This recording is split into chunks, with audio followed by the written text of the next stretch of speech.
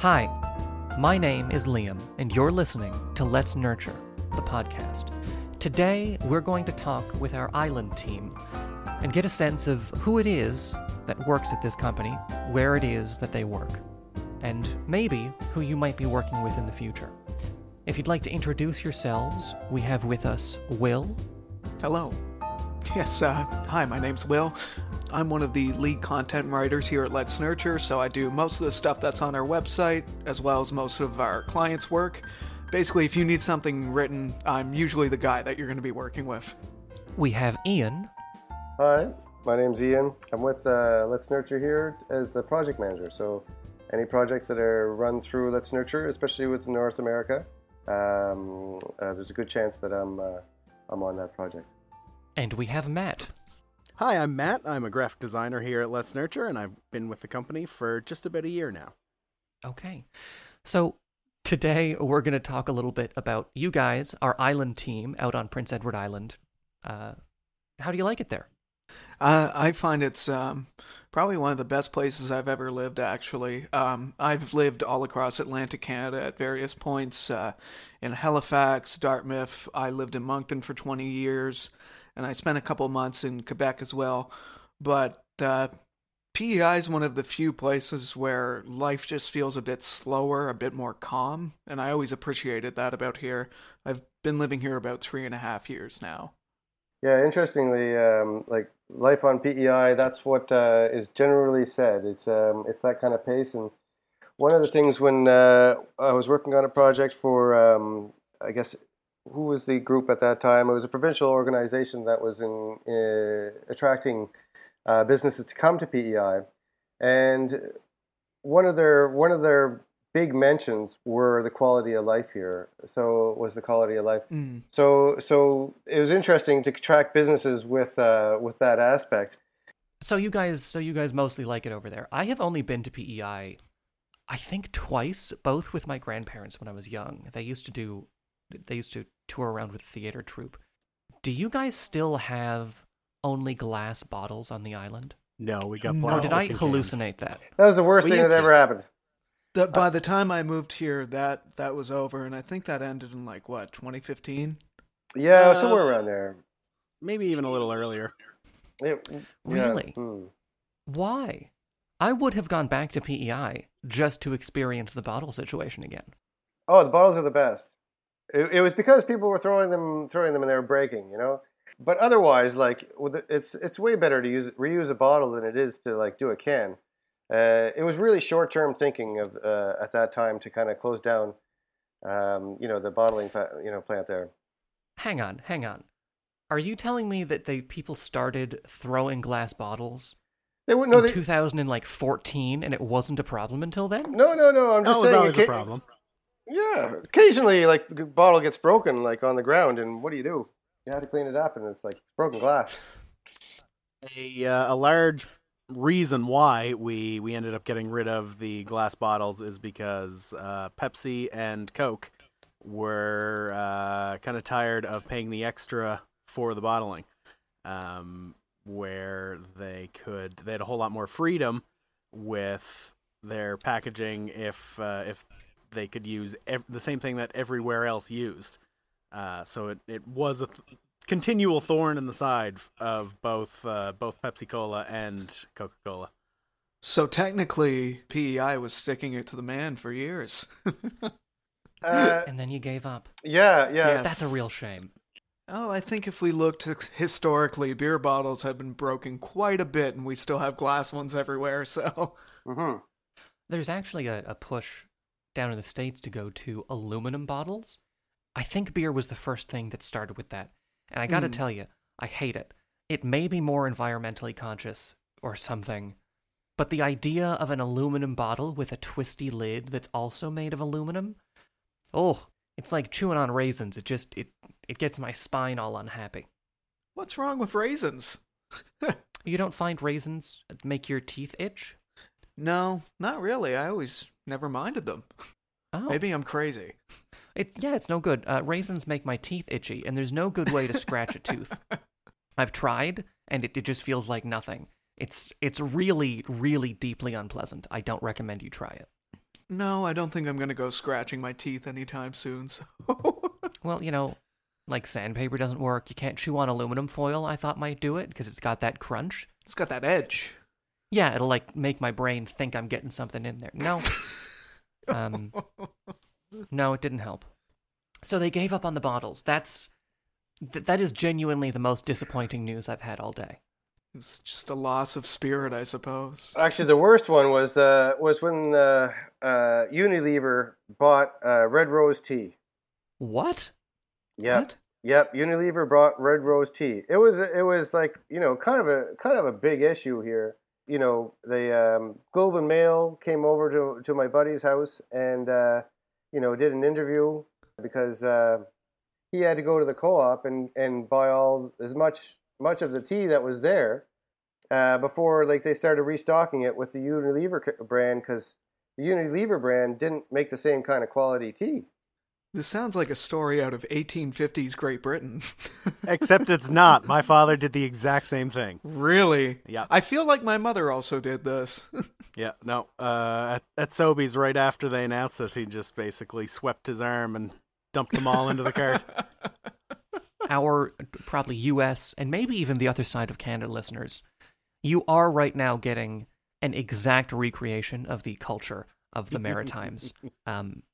Tetley, by the way, if you're one of our American listeners and you're a tea drinker, get someone from Canada to mail you a box of Tetley tea, because Tetley tea in the United States is terrible. It tastes weirdly like bleach. They do something to the tea bags down there that's different and bad. I lived in Florida for about 10 years, and I used to have Canadians smuggle down 4 and 5 bulk boxes of good Canadian Tetley just so I could have a cup of tea, even while I was living in an alligator-ridden swamp. You can't live without the good stuff. Well, it's different. It does matter. It does matter. No, even getting something in a different package, I don't want to go too off on too much of a tangent, but I remember Sprite did a study where they just vaguely changed one of the green hues on the bottle, and it completely changed the way that people tasted the product. So our brains will do anything to kind of trip us up. That is something that I have tried to get into occasionally on this podcast. Human brains are a bit of a mess. Yes. We can do so much better. Yeah, but Red Rose, they didn't change the box any, and it was totally different tea. It's just worse now. Yep. It was, yeah. It's poorly made. I didn't know that. I haven't had Red Rose since I came back to Canada. I'll know better now. I think I have a pretty much full box of it in my pantry. I should see if it's the original recipe and see if I can flip it. Yeah, no, it's gone. It's gone. Maybe they'll bring it back like Coke did. New Red Rose. Yeah. Everyone loved it. Crystal Red Rose. Crystal. Actually, interestingly enough, I know the marketing guy, Doug Hall, who created the Crystal Pepsi campaign. Oh, cool. Yeah, he has a house here on PEI. Oh, nice. Next time you see him, tell him he was right and that Crystal Pepsi was awesome and more people should have bought it. It was a very fun idea. No, it was actually a great success because it actually increased sales of Pepsi, not Crystal. Crystal Pepsi was good, though. They did like a short run of it a couple years ago where it came back on the market. I liked it. Yeah, I think it was only on PEI that it actually went up in sales. No, it was in Moncton, too. Oh, in Moncton, yeah. It was in Florida also. This was a whole thing they did. Yeah, oh yeah. I remember I this. thought it was going to stick around. It didn't, unfortunately. No. Well, the best things always end. Yes, sadly. Much like our most recent episode of Drinks Talk with the Island team, we should probably move to a new subject. We can stick on beverages, no? I was going to say, I have so much more to say about Crystal Pepsi. Look, I'm not aggressively opposed to doing an episode of the podcast that's just us complaining about maritime beverage preferences. However, we may want to talk about Mountain Dew Code Red. Yeah. All right, fine. I get if this is what we're doing, this is what we're doing. Baja is the superior Mountain Dew. We're not even going to get into this. Not quite. It's not quite the same in the bottles. It isn't. No. No. Taco Bell Baja Blast hits different. You need that extra filth from the nozzle. Oh, So, you mentioned that the PEI government kind of stood up to Coca-Cola and Pepsi for a long time. Do you think that's sort of representative of the attitude of PEI more generally? PEI does have an independent streak to it. I was just going to say, one of our MPs only started wearing suits to Parliament not that long ago. Before, he'd just go in jeans and his flannels. I mean, hey, whatever makes you comfy. Is that the dairy farmer? Yeah, Ronnie. Yeah, yeah, I was just about to say, I think I know who you mean. yeah. It's the one that went from milking cows to making policy. Yep. Mm. And he would just show up in a flannel shirt and jeans. Sure would, until No one they... stopped him? No. And, like, it wasn't, like, once or twice. It was, like, consistently for a decade until they're like, okay, Ronnie, this is getting ridiculous. You gotta show up in respectable attire. You're kind of a joke. I mean, let's not point fingers, gentlemen. None of us are in three pieces right now. I'm literally... Yes, I am. Look, I have a sweater and a vest and a shirt. Yeah, I guess. Yeah, he wears what he is. But the but like one of the examples is like the photo that kind of went around Canada after the Conservatives won here at the last election, which was a radio interview, and the Green Party congratulating the Conservative Party as if they were like best friends. And you just didn't see that in any other kind of political election. It was like it was a campaign, it was a race. Everybody like kind of came out the other end, and they were really willing to work together. Still keeping to their values, that kind of thing, but not in this kind of like you're someone who represents entirely somebody different. Being on an island, I think, is kind of what this like you're an islander first type of thing. So. If we were to kind of get back on subject a little bit, that might be kind of something. I think too that just sort of comes with being part of a smaller population too. We can't be at each other's throats over political issues or social issues. We all kind of have to find some sort of agreed upon note that we can carry on with, so that we can sort of live amongst each other in this small space. Mm-hmm. I think that there's some value to having that sort of solidarity and sense of community. That's something that, I don't know, I feel like a lot of people are looking for these days. And and then you guys, do you find that has made you, since you guys are our island team, work together any better, since there's this sort of cultural come-together attitude? Well, I so far find most people easy to work with in general, but just being able to communicate with someone in the same time zone and culture as you, and like no language barrier, it is definitely a big help, and it helps build a cohesiveness to project timelines and how teams work together. Do you guys think that's true then, that you have sort of a community spirit that's brought you together as a team to make things happen at Let's Nurture? Yeah, for sure. For myself, actually, I knew Will before working at Let's Nurture.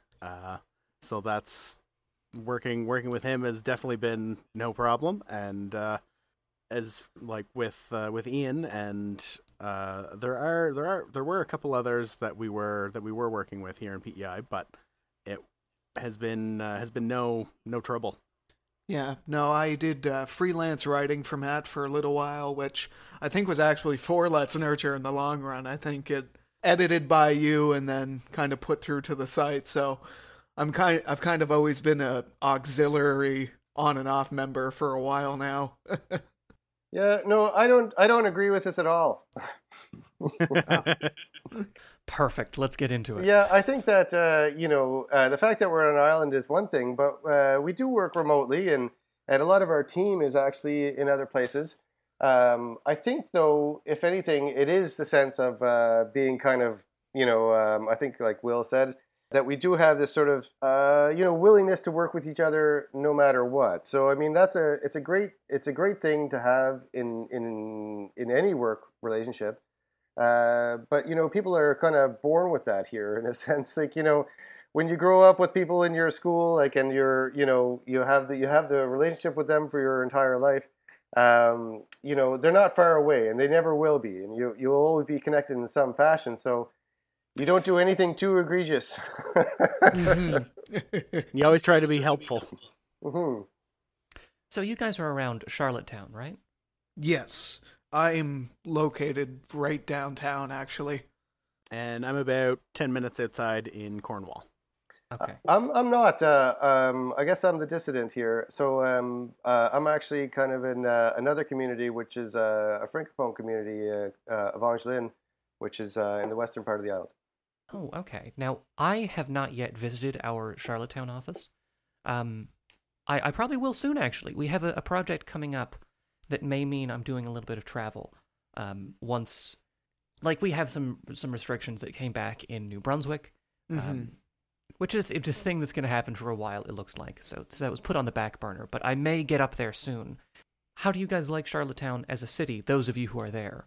And Ian, if you want to tell me about this francophone place, you're welcome to also. Someone who lives like directly downtown, I like the immediacy of everything. There's places to get groceries, books, movies. We have city cinema downtown. There's plenty of great cafes, restaurants. Charlottetown, I think, is most liveliest in this area because there's just so much compact into only about really 4 blocks.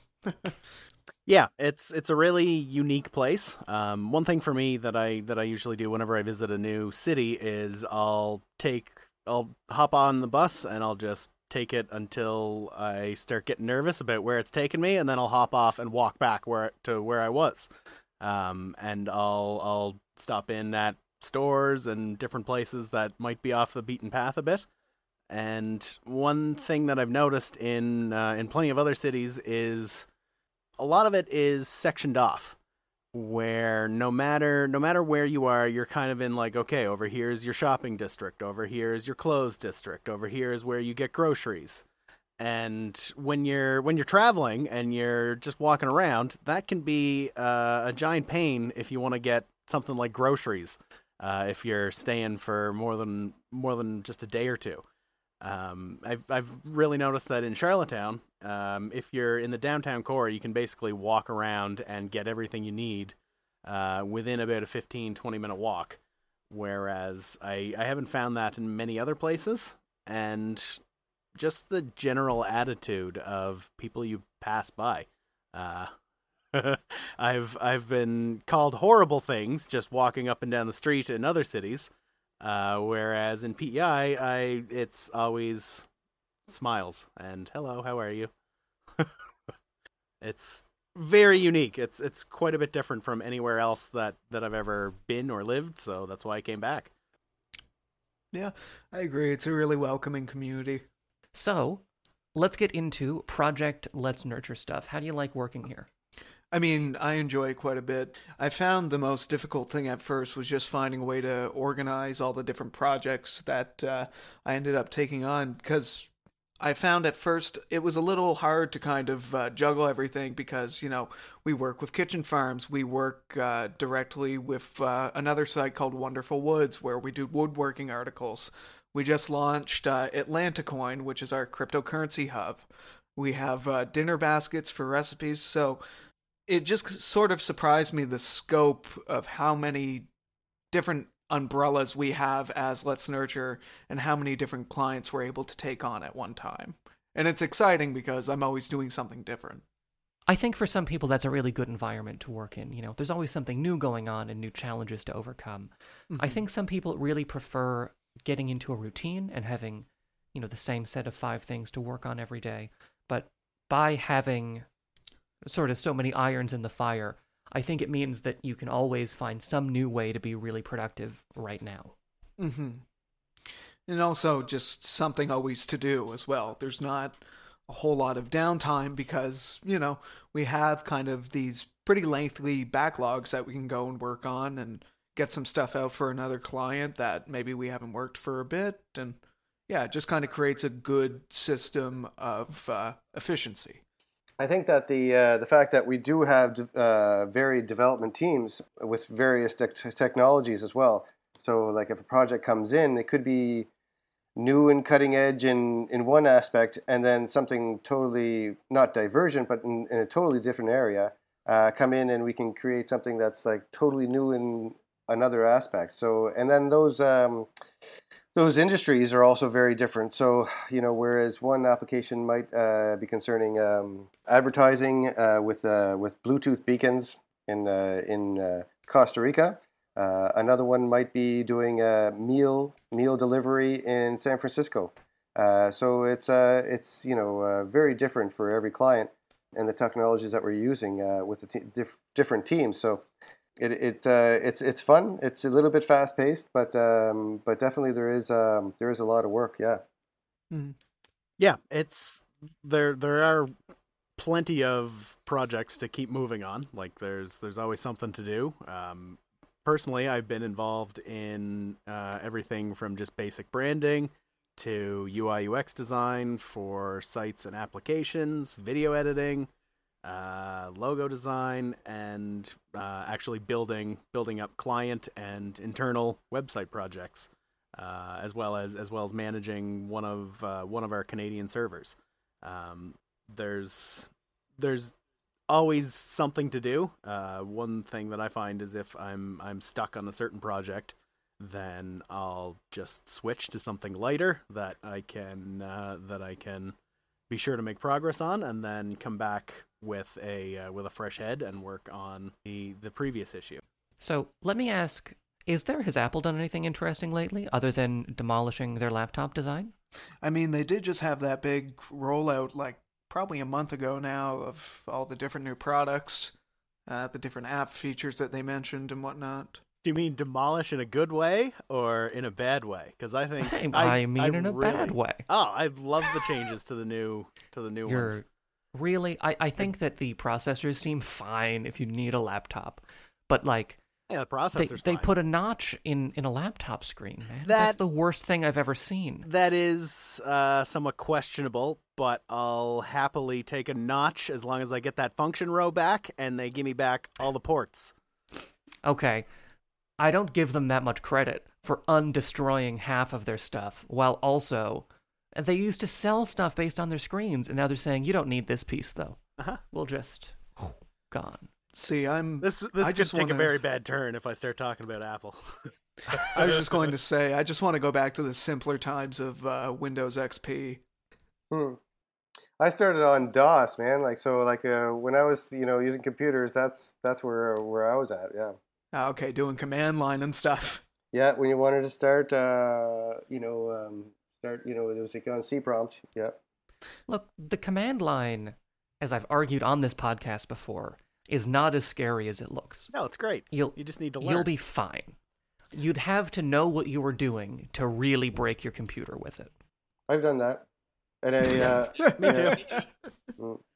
I mean, I haven't broken mine through command line, but I've gone through probably about 5 different computers, so I wouldn't say I have the best track record either. But that's how you learn. What are you doing to your computers? Well, half of it is I just buy this was when I was cheap much laptops. younger. I buy cheap laptops and then I put them on my bed and then I short circuit my hard drive overheating it. Oh, good move, yeah. Yeah. Well, the heat helps speed up the electricity. Yes, that's actually how high-speed internet works. Listeners at home, if you didn't understand networks before, you're welcome. If you didn't understand networks, go back and listen to the networks episode.